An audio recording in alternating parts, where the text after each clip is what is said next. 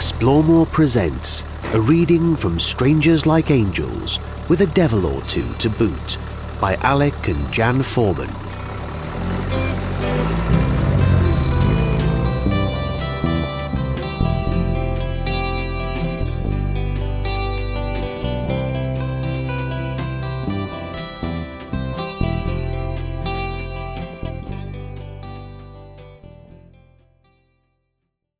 Hello, Alec and I would like to say thank you for listening to our podcast.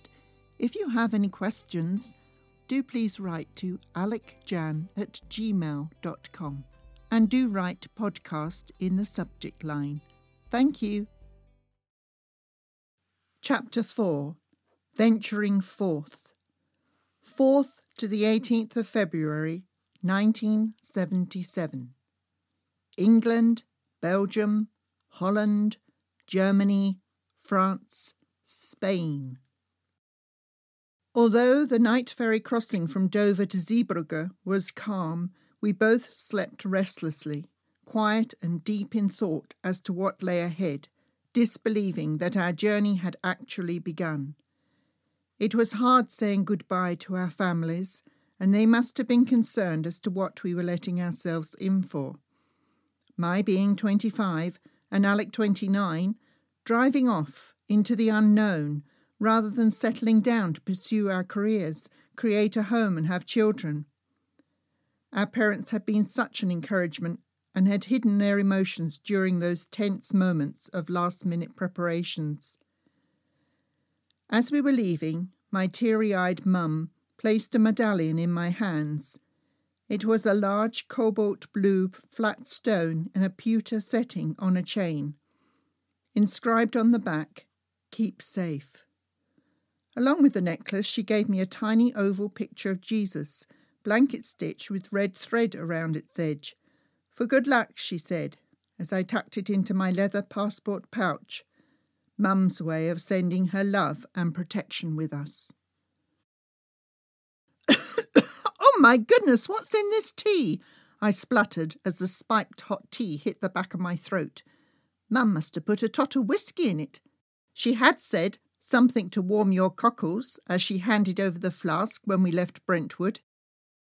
We had driven a few miles out of Zeebrugge before stopping by the roadside for breakfast. It was 6:30 and dawn was breaking. The tea washed down the jam sandwiches Mum had packed for us.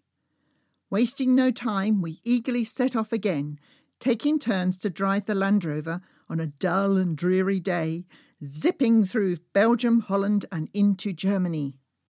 "There's a bratty stand over there," Alec noticed and pulled alongside the fast food vendor at our first key destination, Rintown, not far from Hanover in northern Germany. "Zwei Bratwurst mit Brot and Senf, bitte," Alec requested in his best German, from what he had learnt while we were both stationed in Germany 5 years previously. Tastes just as good as I remember," said Alec, munching away. I tucked into my sausage in a bread roll with equal relish. "We should go to the campsite by the town's lake, the Doctorsee, to stay for the weekend," Alec said as he wiped traces of mustard from his ginger beard. We parked by the Doctorsee and sorted ourselves out. Alec extended the roof in the back and I put the kettle on the paraffin cooker. "Oh, it's going to take some time getting used to these fumes," I exclaimed as I screwed up my eyes and coughed a little. As we drank our freshly brewed cup of tea, a couple came across from a nearby caravan, introduced themselves and kindly invited us to dinner. Tony was a dental technician with the Royal Army Medical Corps and was married to Hannah. He worked at the British Military Hospital there in Rintown. "More beer, Alec?" Tony asked as we sat in their smart caravan, feeling pleasantly satisfied after a delicious beef curry and rice supper, enjoyed with a glass of sect.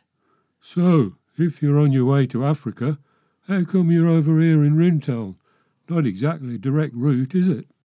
"Well, this is where Jan and I met almost 5 years ago. My mate Slim and I were stationed in Detmold with the Royal Electrical and Mechanical Engineers. Slim would always come up here to see his girlfriend, Jill. She had nursed him back to health in England after he broke his neck going through the sunroof of his car when he rolled it. Fortunately for him, no lasting damage. So he returned to Detmold and his girl was posted to Rinteln. One night he suggested I might like to come along on one of his nights out to the NAFI Social Club at the hospital, as there were plenty more nice nurses there. Yes, and that evening, I chipped in, I went across to the NAFI straight after my shift to give a message to someone. That person wasn't there, but Jill was, and she introduced me to Slim and Alec. Jill suggested that I might like to go downtown for a drink with them all. Eyeing Alec, I thought, wow, he's tall and good-looking. Why not? I dashed back to my room for a quick bath, dressed to impress, and was back within an hour. At the end of the evening, Alec asked me out, and I was ecstatic. Tricia, my fun nursing chum, was tickled pink when I told her the news after she returned from home leave in England. So much for the awkward blind dates she'd always arranged for me. Alec rounded off the story. Yes, so as this is the place where we met, we decided it had to be included in the trip. Memories recounted and new memories in the making. We bade our hosts good night and climbed into the Land Rover. We were very tired and ready for our first night's sleep in our new home. Lying snuggled close together in our 39-inch wide bed, we soon drifted off. The next day we had a nostalgic visit around the picturesque town of Rinteln, with its half-timber-framed houses and enchanting market square. Little had changed since I was stationed there for 18 months with the Queen Alexandra's Royal Army Nursing Corps. We sauntered by the military hospital and found it was much the same too. A definite must-do was having Kaffee and Kuchen at our favourite cafe, where we had spent many a leisurely Sunday afternoon. The cakes were as tempting and delectable as we remembered. On the Monday we drove on to Detmold for Alec to reminisce on his time there, maintaining the helicopters of the Army Air Corps. As the weather was miserable, grey and raining heavily, we only stayed a couple of hours before driving on towards Frankfurt.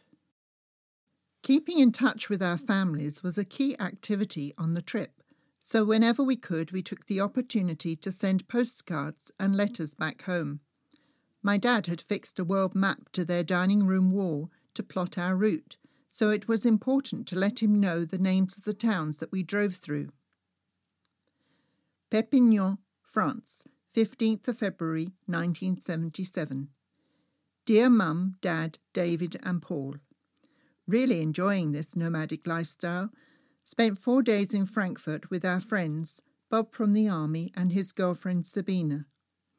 On Sunday we drove south to France, crossing the border at Mulhouse, then via Besançon to Lons-le-Saunier, where we parked for the night in a car park. Monday we travelled to Lyon, Valence, Montpellier, then stayed overnight near Bessin. Driving now between the vineyards of southern France, the snow-capped Pyrenees in the distance. We'll soon be in Spain. From now until the 15th of March, send your letters to Poste Restante, Kano, Nigeria. Hope everyone is well. Love from Alec and Janice. What's happened? I exclaimed. I had just driven the Land Rover a short distance away from our camping spot beyond Barcelona, and the engine had suddenly quit. Fortunately, Alec twigged he hadn't flipped the switch over to the auxiliary fuel tank that he'd fitted beneath the driver's seat. Problem soon resolved, and we rolled on. I drove 100 miles during the first 3 hours before Alec took the wheel and drove for the rest of the day a further 228 miles. I hope we can take it a little easier once we've reached Africa and not have such long days of driving, I remarked, as I jotted down in our diary what we were seeing and where we had been. Amposta was a town set by a river, in a pretty valley surrounded by hills. Cherry trees showed off their delicate adornment of soft pink blossoms in the bright sunlight. Citrus trees covered acres of land, and the abundant fruit hung heavy on the branches. We readily stopped and bought delicious oranges and grapefruits from a roadside stall. At La Brilla, we found a parking place for the night by a small garage and cafe. I fixed a tasty omelette with bread for supper, and afterwards we popped across to the cafe for a Coca-Cola. Inside, the place was decked out with a television, pinball machines, and an open log fire. The long bar was well stocked with booze. Hams and sausages were strung up on high. The barman served 2 locals with builder-sized sandwiches cut from a gigantic loaf of bread and stuffed full of smoked ham. The next day the weather was glorious and warm as we drove through the spectacular scenery of Sierra de España. Snow-covered mountains enhanced the distant view. On visiting the town of Bazar, Alec drove along the narrow streets until the Land Rover became trapped in the town square. It was barricaded on one side by a lorry and cars, and on the other by 2 mules pulling a cart. A helpful policeman guided us to turn around, and we found a parking space in a nearby alley. We ensured the vehicle was securely locked and slotted the wooden bars Alec had made into the groove at the bottom of the driver and passenger's windows. This prevented the sliding windows being forced open, as they could be when just relying on the plastic catch. It was great to be out walking amongst the locals in the town instead of just driving past. Elderly women were dressed in black, keeping their heavy woolen shawls nestled around their neck and shoulders to ward off the chilly air of the highlands. Browsing around the market, I was tempted by the display of fresh fruit, vegetables, bread and cheeses. But I didn't fancy the meat at all. It looked so vulgar, with the butchered animal bodies, complete with heads, skinned and splayed out on the counters.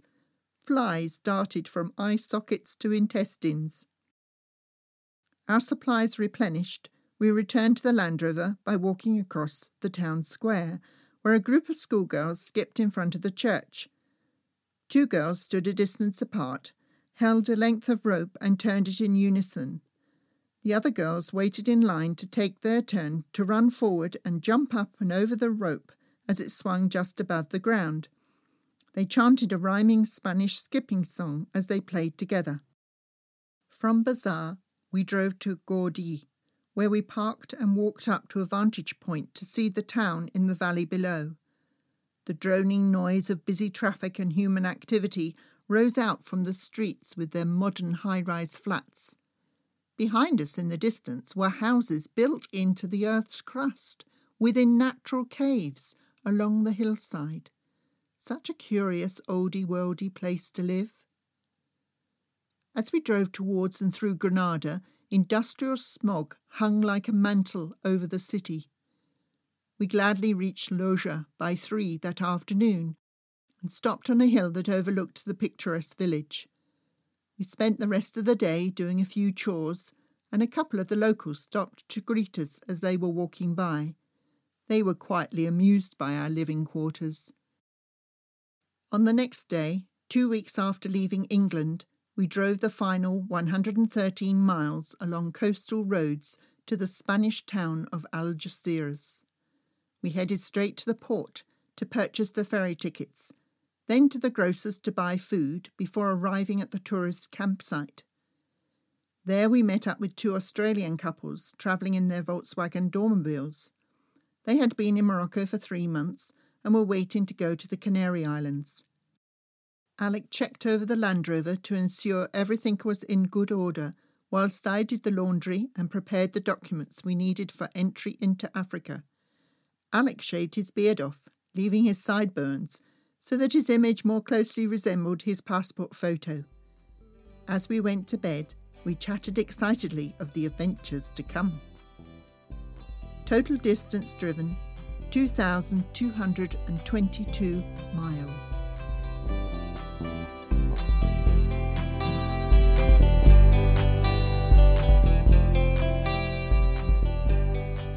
You've been listening to a reading from Strangers Like Angels with a Devil or Two to Boot by Alec and Jan Foreman, presented by Explore More. Explore More is an adventure lifestyle brand founded on the 1977 travel stories of Alec and Jan Foreman, with a passion to inspire people to explore more of the world, engage with others, and embrace global cultures to ensure a greater understanding for each other and enable positive progression. Discover great products and more on exploremore.com. That's EXPLMORE.com.